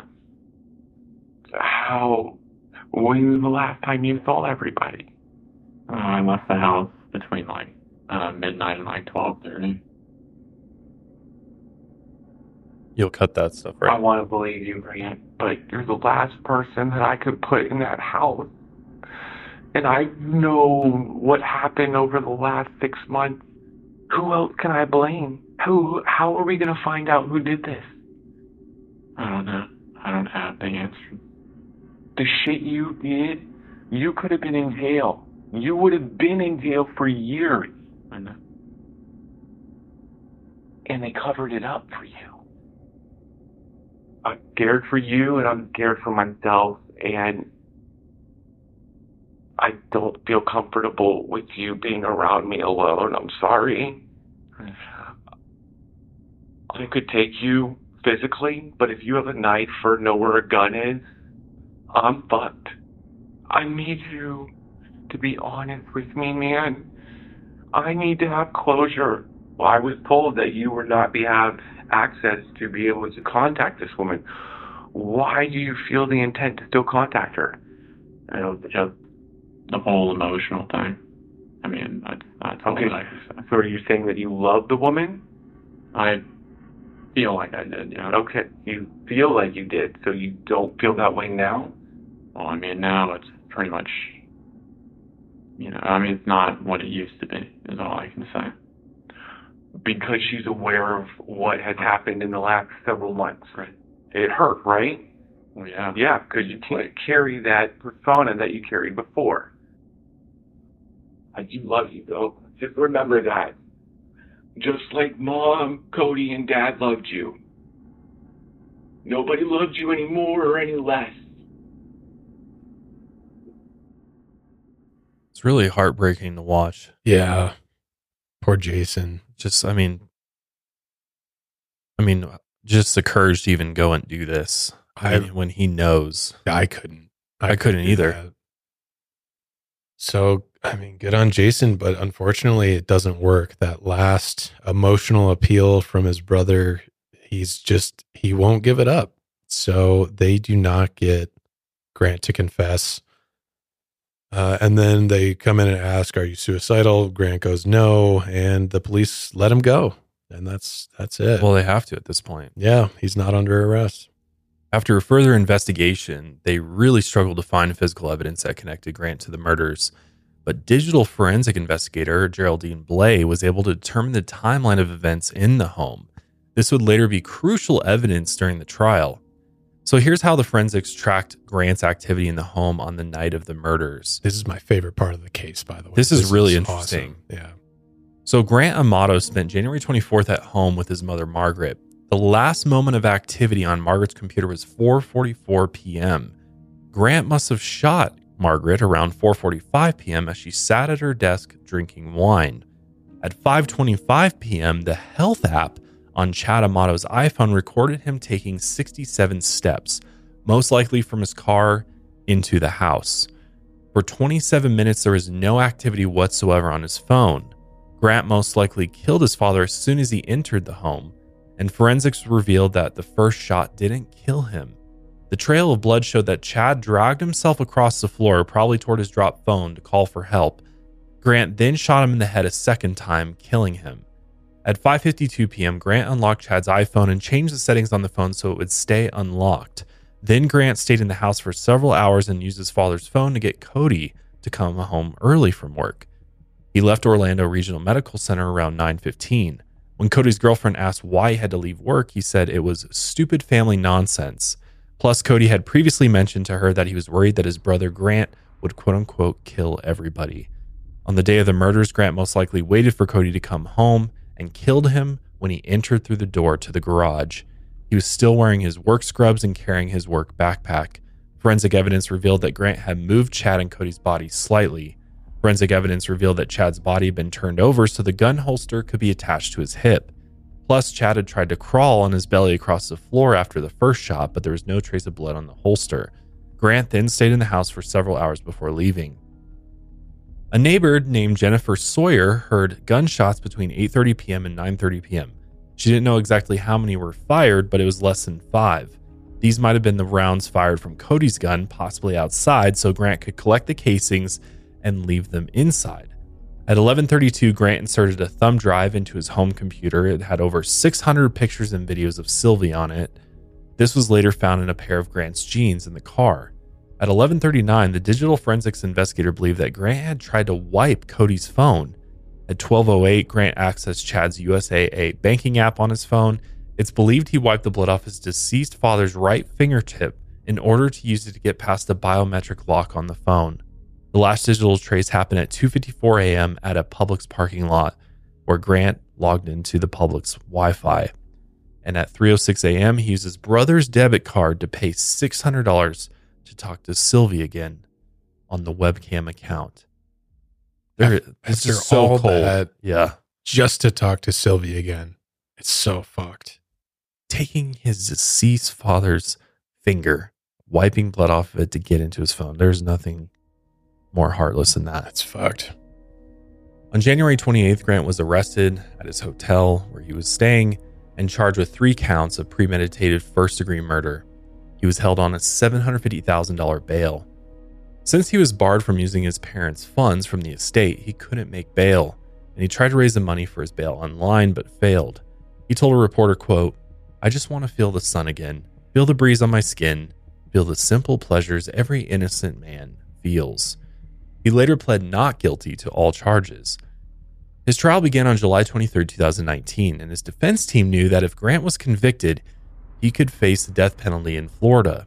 The prosecution's opening statement made by Stuart Stone mentioned the evidence that they found against Grant, and he went into detail about Grant's motive. When his family found out Grant had been stealing the money, they contacted Sylvie and told her he wasn't a streamer and he wasn't rich like he said he was. And in Grant's eyes, this was the end of the world. After his secret was out, Grant had written an 8-page letter to a small circle of people who were also obsessed with Sylvie.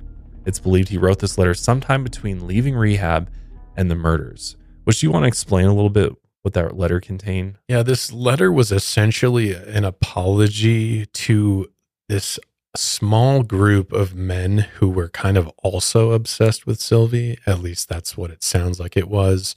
And he's basically apologizing. He's like, I realize that I've lied to you and especially Sylvie, and I'm not who I said I was, and I hope Sylvie can forgive me and you guys can forgive me because I want to be accepted again. It was basically, it's this long drawn out ploy to get back in good spirits with Sylvie, because he's like, it's basically like a guy that had just went through a breakup and he's trying to get his girlfriend back.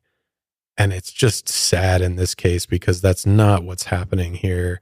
So it's this desperate attempt not only to get back in good graces with these other guys who are connected to Sylvie, but also Sylvie herself. And I mean, obviously it doesn't work, but it does show the emotional impact that had on Grant, and was probably the straw that broke the camel's back. Was not just saying, hey, you can't talk to Sylvie anymore, but it was actually, his dad then contacting Sylvie and be like, he's a fraud. Stop contacting him. He's not who you think he is, etc. So there's probably anger there towards his father, clearly, for sure. Yeah. For doing that. Because his whole world, as sad as it is, was Sylvie. Yeah. He had lost everything. He had no his job. His real life was nothing. already fucked. But now the one thing that brought him that joy and pleasure in his day is gone. Yep. And he just could not handle it. During the trial, the prosecution really leaned into this motto, if not Grant, then who? Which makes a lot of sense. Personally, yeah, I'm all in favor for that, because really it makes no sense. There's no robbery happening here. Cody has no motive to do this, unless if you're going to go with the theory that he was defending his brother. So really, yeah, if not Grant, then who? They've already ruled out Jason. He had a solid alibi. They found nothing in his car, his house, on his person when they searched him. But they knew that a lot of the evidence against Grant was all circumstantial, but obviously his motive was clear. They also revealed evidence that the pistol and spent shell casings near the bodies had been planted. The bullets that killed the family members were not fired from those shells, and the pistol planted next to the body had not been used to kill the Amatos. Gunshot residue was later found on a pair of gloves in Grant's hotel room. There were these black gloves that Grant could be seen wearing earlier in family photographs with his brother, and there was his DNA evidence inside the gloves. We did know that Grant was an avid shooter at some point in his life, but then I think the year before he sold all his firearms, one probably because he was running out of money, so that was a way to get some money back. So he was an avid shooter. It wasn't clear evidence that he had used these gloves in the murders, but it did tie Grant to shooting. Unfortunately, investigators did not find any of Grant's DNA on any of the victims' bodies, and then vice versa. They didn't find any DNA from his family on his clothes or belongings in the hotel or things in his car. But the prosecution reminded the jury that he had nearly 36 hours to destroy his clothes, dump the murder weapon, and take a shower between the murders and when police had found him in the hotel. So he had time to destroy evidence easily. And like we said before, Geraldine Blay, the digital forensic investigator, had one of the most important testimonies, which is the line by line we just went through of all that data that they pulled from all the technology that they had in the house. So that testimony was crucial in the prosecution. She had essentially built a detailed timeline of everything that happened and why all the clues pointed towards Grant. A medical examiner also revealed that Cody had not been shot more than 3 feet away, had no gun residue on his hands, and no stippling on his face, which is when the skin gets burned by gunpowder at close range. So there was no way that, one, Cody wasn't the shooter, he had no gun residue on him, and two, there was no way he could have shot himself. So the murder-suicide story was complete fabrication. Later in the trial, when they began showing pictures of the deceased family members in court, this is the first time Grant showed any emotion and he began to cry. And here's a clip of that moment. This is a photograph standing in the doorway to the garage from the gym, looking downward at the body of Cody Amato. Here is that gray backpack. And to your knowledge, did law enforcement previously open this door leading into the garage? Yes, they did.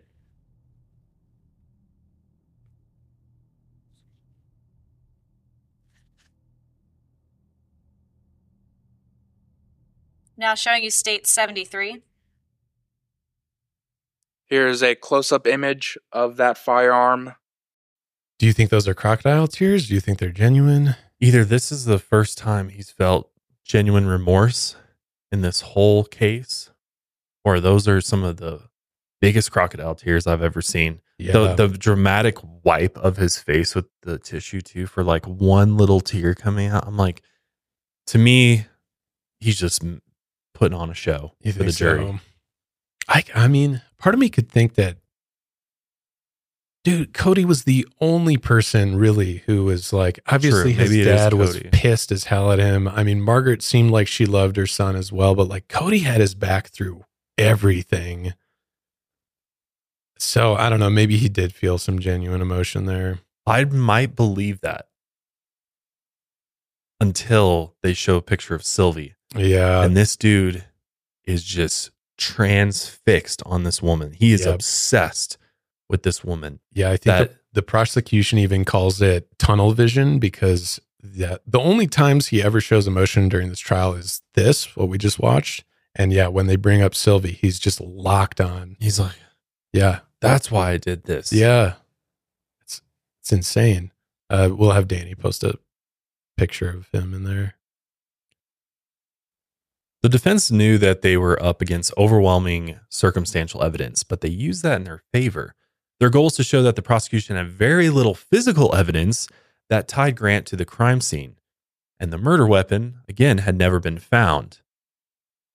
Let's hear a little bit of the defense's opening statements, because it's very interesting, and I know we're putting a ton of clips in this episode, but the clips I feel like are just necessary to really understand this case all the way through. And it's just honestly bizarre to watch. The evidence will show that there is a complete lack of physical evidence linking Mr. Amato to these deaths. The evidence will show that his family members' DNA is not on any items that were recovered from Mr. Amato. That includes his clothing. The state tested Grant's scrubs and shoes to see if his family members' DNA was on them, and none of his family members' DNA was found on his scrubs or shoes. There is no evidence whatsoever of a cleaned up crime scene. No blood, no bloody footprints, no bleaching, no evidence of cleanup whatsoever. The evidence will show that Mr. Amato's DNA is not found on items belonging to his family members.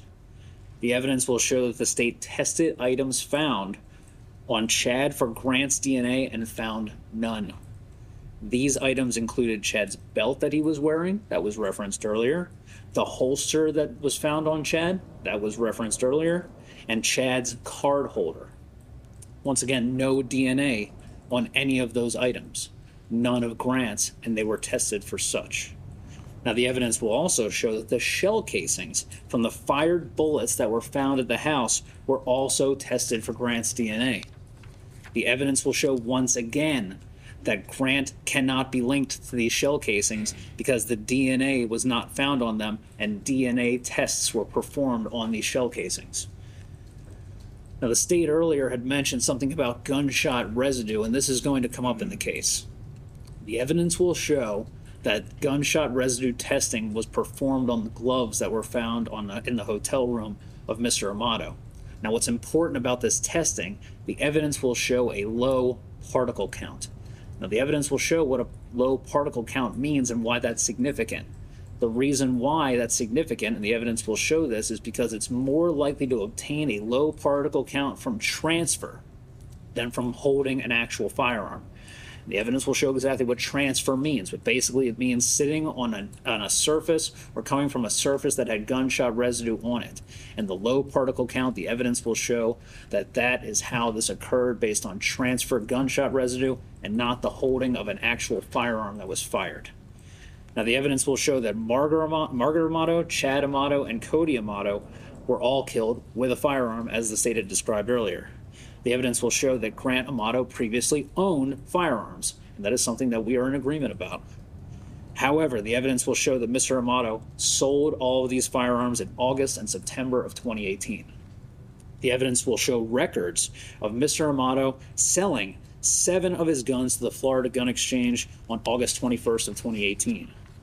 The evidence will show that Mr. Amato is selling 2 of his guns to the Florida Gun Exchange on August 24th of 2018. And the evidence will show, finally, that Mr. Amato sold his final 2 firearms, a 9mm pistol and his shotgun, to Florida Gun and Pawn on September 23rd of 2018, and this evidence will be presented by third party, meaning we'll have a witness to show this. The evidence will show that Mr. Amato sold these firearms in order to continue being able to afford to remain in contact with Sylvie. The evidence will show that he sold all of his firearms in order to maintain this contact and being able to afford to do so.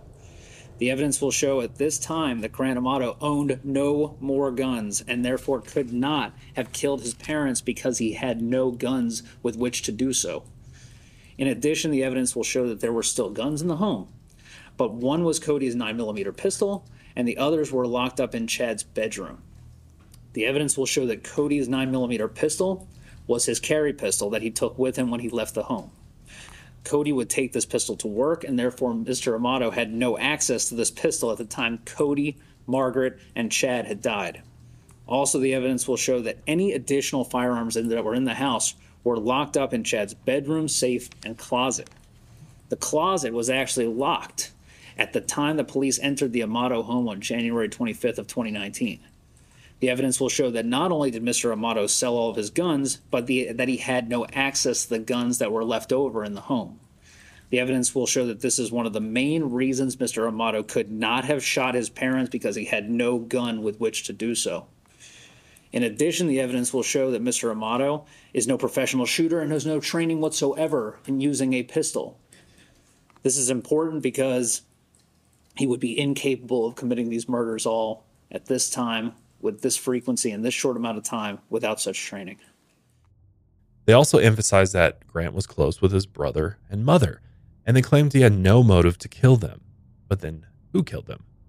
In response to the murder weapon never being discovered, a ballistics expert had ruled out that Cody's M&P 9mm that was at the scene was not the murder weapon, and the other firearms found in the home were also ruled out.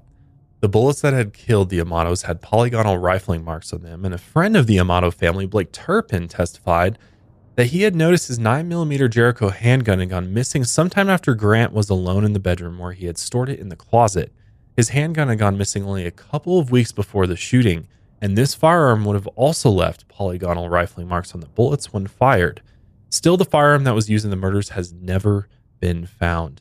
The defense also criticized the detectives for lying about evidence they didn't have during the interrogation. By day 4 of the trial, the prosecution brought in Jason Amato to testify. He explained how his father shot with his right hand in reference to his holster being put on his hip for a left-handed shooter, and he also explained this ultimatum contract Chad wrote after they allowed Grant to come back home after some time in the rehab clinic. They also asked him how the family meeting went before they decided to send Grant to rehab. Here's what he had to say about the meeting. Do it at like 3 o'clock in the morning. It was pretty much led by Cody. We communicated that we were going to meet outside my aunt's house around 3 o'clock in the morning, and my dad, has some idiosyncrasies and doesn't like to drive his car far distances, so he rented a car. I drove myself. He had brought my mom and Cody. We all met at my aunt's house. Cody called my aunt. Grant came out. Cody was talking to Grant about that he needed help with his obsession or his relationship with that woman, and initially the conversation didn't go well. My brother and Cody and my dad started getting on Grant. I stepped in and told him he just needed to get help and focus on himself. My brother Cody and my dad calmed down. Grant got in the car. The three drove him to Fort Lauderdale, where he checked himself in that morning when they got there. And that was the last time that I saw Cody and my dad. Oh, it wasn't yelling. Really, I think what set it off was Cody was upset that Grant, I guess, wasn't being forthcoming. I guess he gave him a look. That's what Cody kept saying. Don't give me that look, or why are you giving me that look?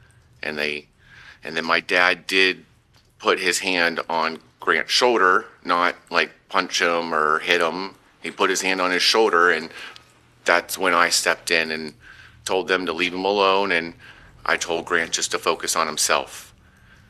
I think I gave him a hug. He really didn't say anything. I stepped back out since I wasn't really the one involved with the facility and taking him there. And I would say shortly after that, a couple minutes, he just walked to the car himself.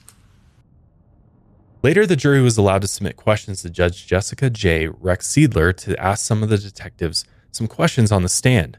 Some wondered if Jason or anyone else had ever been considered a serious suspect during the initial investigation, because prosecution's obviously quick to say that Grant has tunnel vision, but is it possible that the police got tunnel vision in this investigation?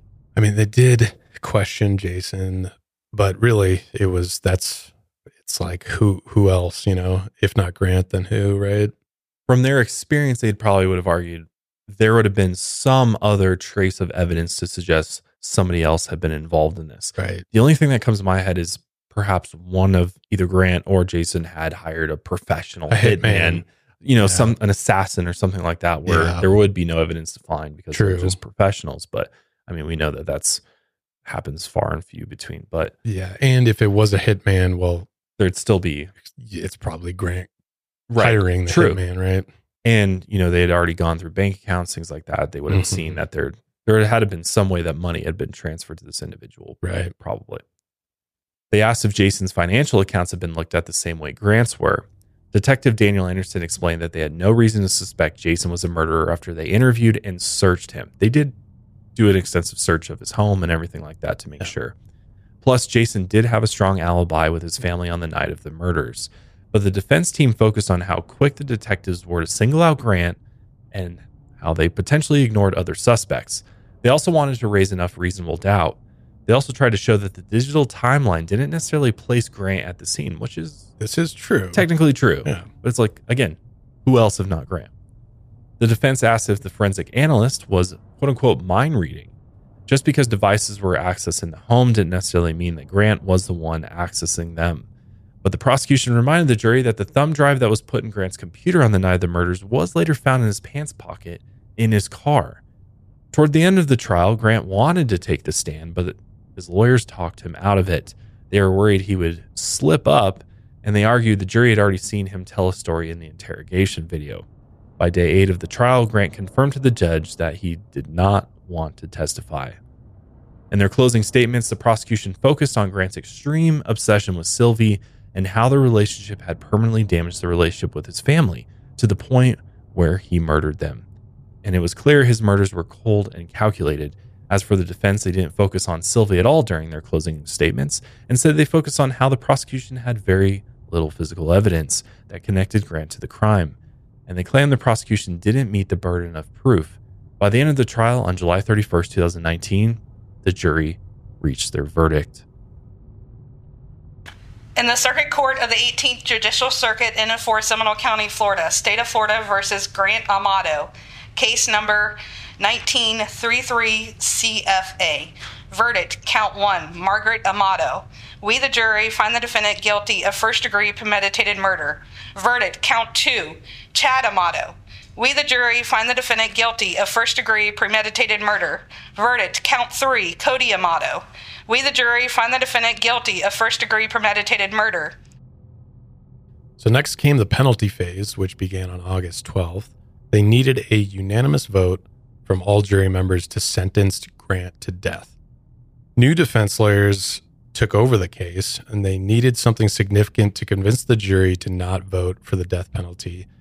Since the other extended Amato family members were not involved in the trial at all, and they even refused to speak with defense attorneys, Jason Amato was basically the only one. It ended up that the prosecution called him to testify with an impact statement before the jury voted on the death penalty. Here's a clip of his statement. It's just so hard to go through the grieving process when there are multiple losses and uncertainty in the future. Through all this, though, I am a proud Amato, and I will rise up stronger and smarter than before. It's just going to take some time and hard work. My main focus is my girls and making sure they are healthy, physically and mentally, and that no one can hurt them. I cannot imagine losing any of them. I've already lost my mother, father, and brothers in a blink of an eye.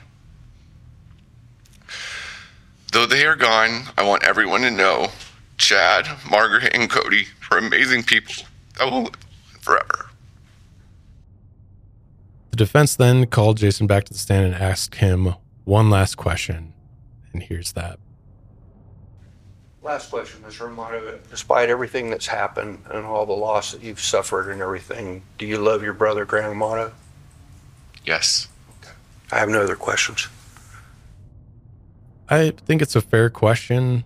I know that they're trying to get the emotional appeal for the jury to be like, look, his brother still loves him after all this, so maybe consider that. I know it's a tactic by the lawyers.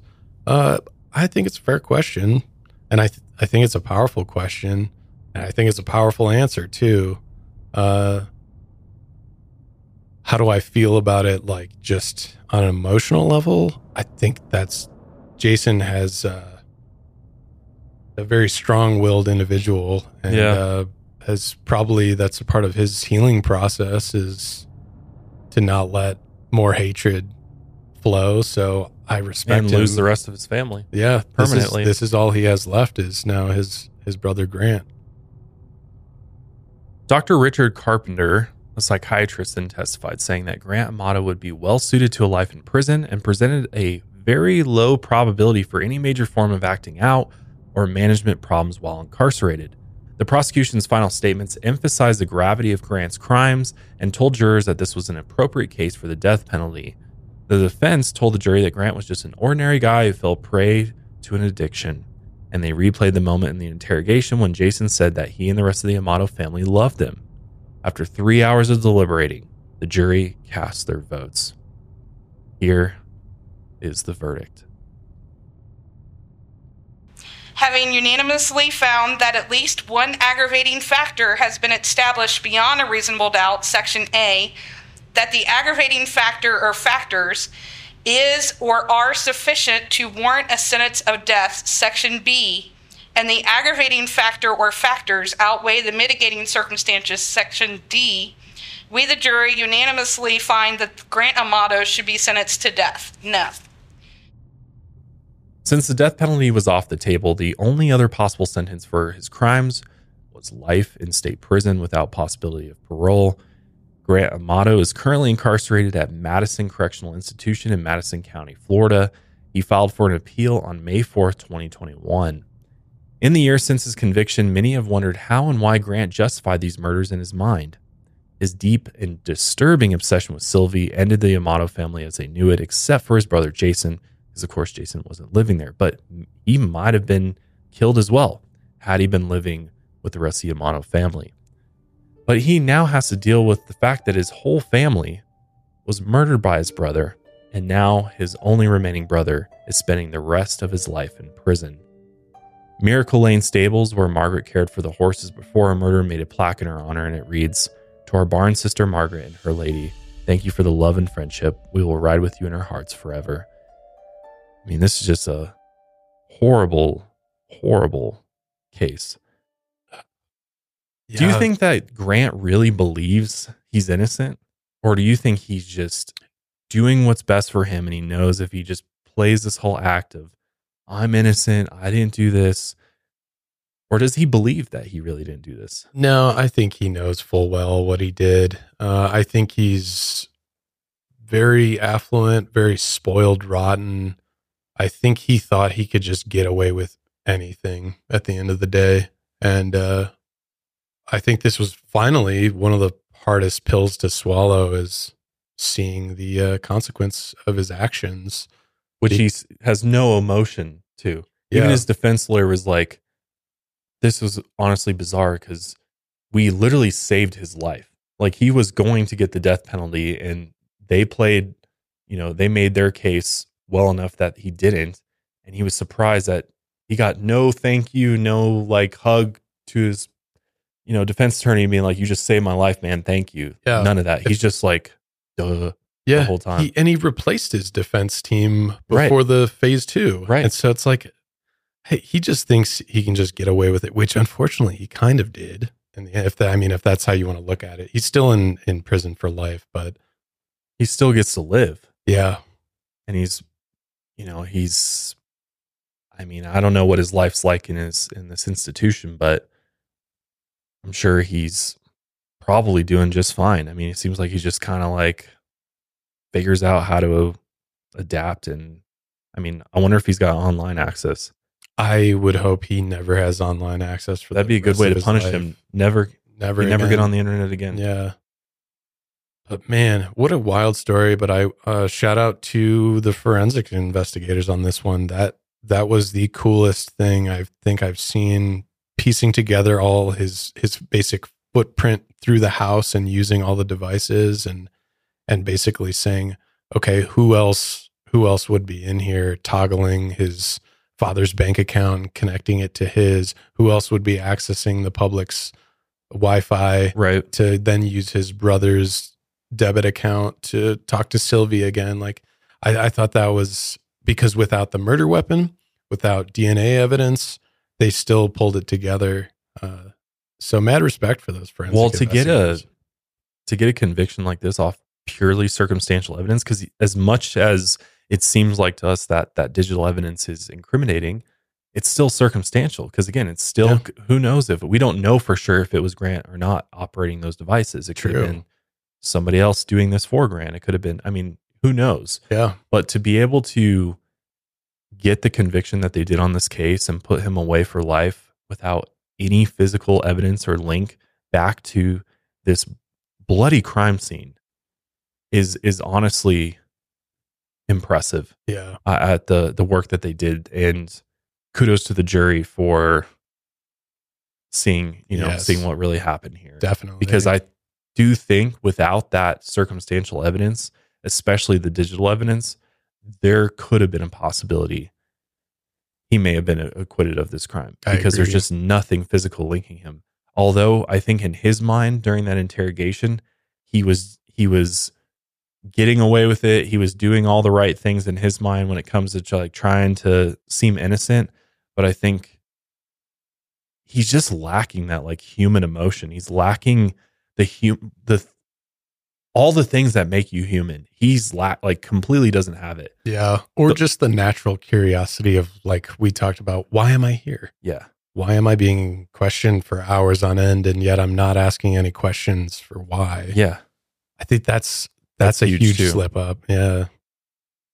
That luckily there was enough circumstantial evidence from start to finish that it just all slowly slid his direction. And again, from the prosecution standpoint, I think the motto, if not Grant, then who was the right thing to hammer home over and over and over again. Because as a juror, I would be like, who else? There is nobody else. There is no other. The motive is so clear to me. Like, there's not a doubt in my mind. Something like with the gravity of this crime too is so intense. And so that motive has to kind of meet that gravity of the crime. And I think it clearly does here. And I think just this, if I sat through this whole trial and listen to all these things, in the back of my head too, I'd be like, man, I don't know if necessarily there's enough physical proof to link him here, but if this guy is guilty and he gets back out, I mean, he's a dangerous individual just by the way that he carries himself and the way that he acts. And there's clearly more below the surface here with Grant than meets the eye. Yeah. And it's these types of individuals that are the scariest. Agreed. To me, at least, because I mean, you just have no idea what's going on below the surface, and just like how selfish this guy is. Super selfish, super spoiled. And he had a support system behind him. His whole family was trying to back him up. And right. It's like, we'll get you in rehab. No one's going to charge you. Like, we're going to get through this together as a family. And yeah, he sees, there are no consequences in my life ever. Why should there be now? And that's all ending. So I have no need for my parents or family anymore. So, I'm better off without them even living. Yeah. And he decided to take all their lives that day. It's extremely sad. And, we want to leave this episode with you listening some of the victim impact statements that were made, because I think they're very powerful and it speaks to just what Grant took from them. So you'll hear from Sloan Young and Jason again. But we're going to go ahead and leave you with those today. We'll see you guys next week. My name is Sloan Young. We know that you knew Cody Amato during his lifetime, but let me kind of get a little bit deeper into that. The last couple of months of his life, we quietly started to date because we had feelings for one another. Cody was the best kind of person. He cared so much about his job and his patients, and not just them, but his coworkers and his friends and his family. Like, he had so much love in him for everybody. He treated everybody the exact same, with respect. He treated all his patients with the utmost care. He was the gold standard of CRNAs. People still say, when they graduate, the students say when they graduate school, they want to be like Cody, because he set that bar so high, not only as a nurse anesthetist, but as a human being. He was an amazing friend to all of us. He was the go-to guy if you had a medical question, or if you just wanted to vent about something that had happened in the OR, or if you just wanted to joke and laugh. He was that guy. It's difficult to accept that he was only 31 and he will never be any older. It's difficult for our coworkers to know that his light is no longer in the OR and in the operating room, And we joke that the morale in the operating room died with him, because it's just not the same. He's very missed by all of his friends. He was an incredibly special person. Not just to me, but to all of our friends. Excuse me.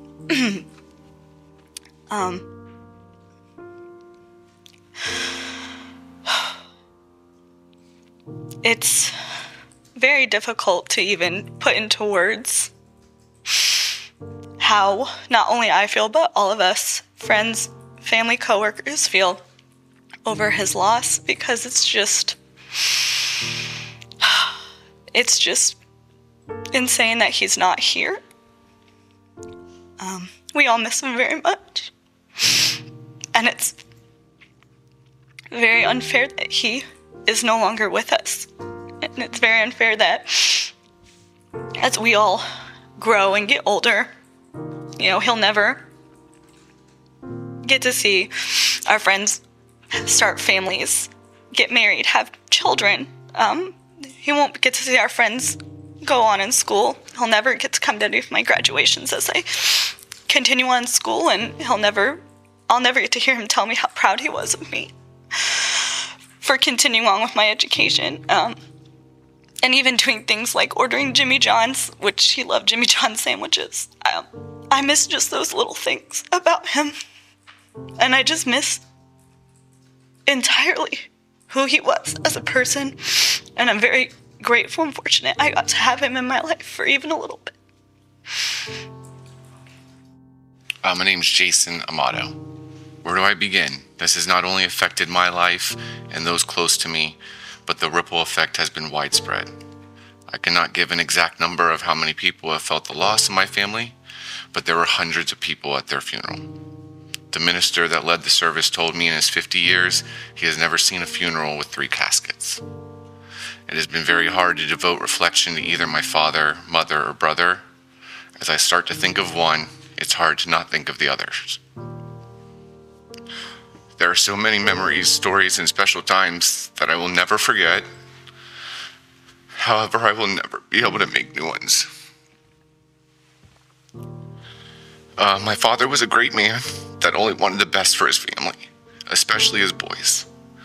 Dad's approach to anything in life could be a bit overboard, but he liked to know all the pros and cons of something as small as going to the grocery store or getting a big purchase like a car. I will never forget the life lessons my father taught me, and I will miss his advice.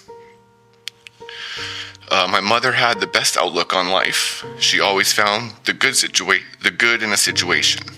There were times I didn't know what to think or do, and my mom was always there to guide me. One of the biggest things I miss is being able to talk to my mom. It's been 208 days. Sorry. I really miss her voice.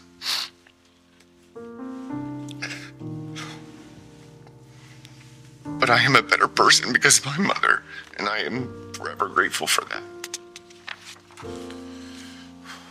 Alright, so my brother Cody, he barely had a chance to make a name for himself, and let me tell you, he would have made a big one. Cody was a very motivated and caring man that took great pride in his profession while keeping his exemplary character outside of work as well. There are so many people that I have met in some way were touched by my brother. I will miss him dearly. These are just small tidbits of my family members and does not encompass everything they were as my father, mother, and brother. Not only have I lost my family, but there are so many people that have felt it as well. It would take too much to go through all the different people, but it ranges from family, friends, coworkers, neighbors, and even strangers. There are so many people I did not know before January 25th, and it touches my heart that so many have been supportive through this. There are too many names to go down the list of those whose lives have been affected by this tragedy, but here are a couple. My grandmother, the mother of my father, still has trouble accepting she lost her firstborn. My dad, her best friend, my mom, and her grandson, Cody. My Uncle Randy, brother of my mom, has told me so many childhood stories and that he hates he wasn't there to protect his sister.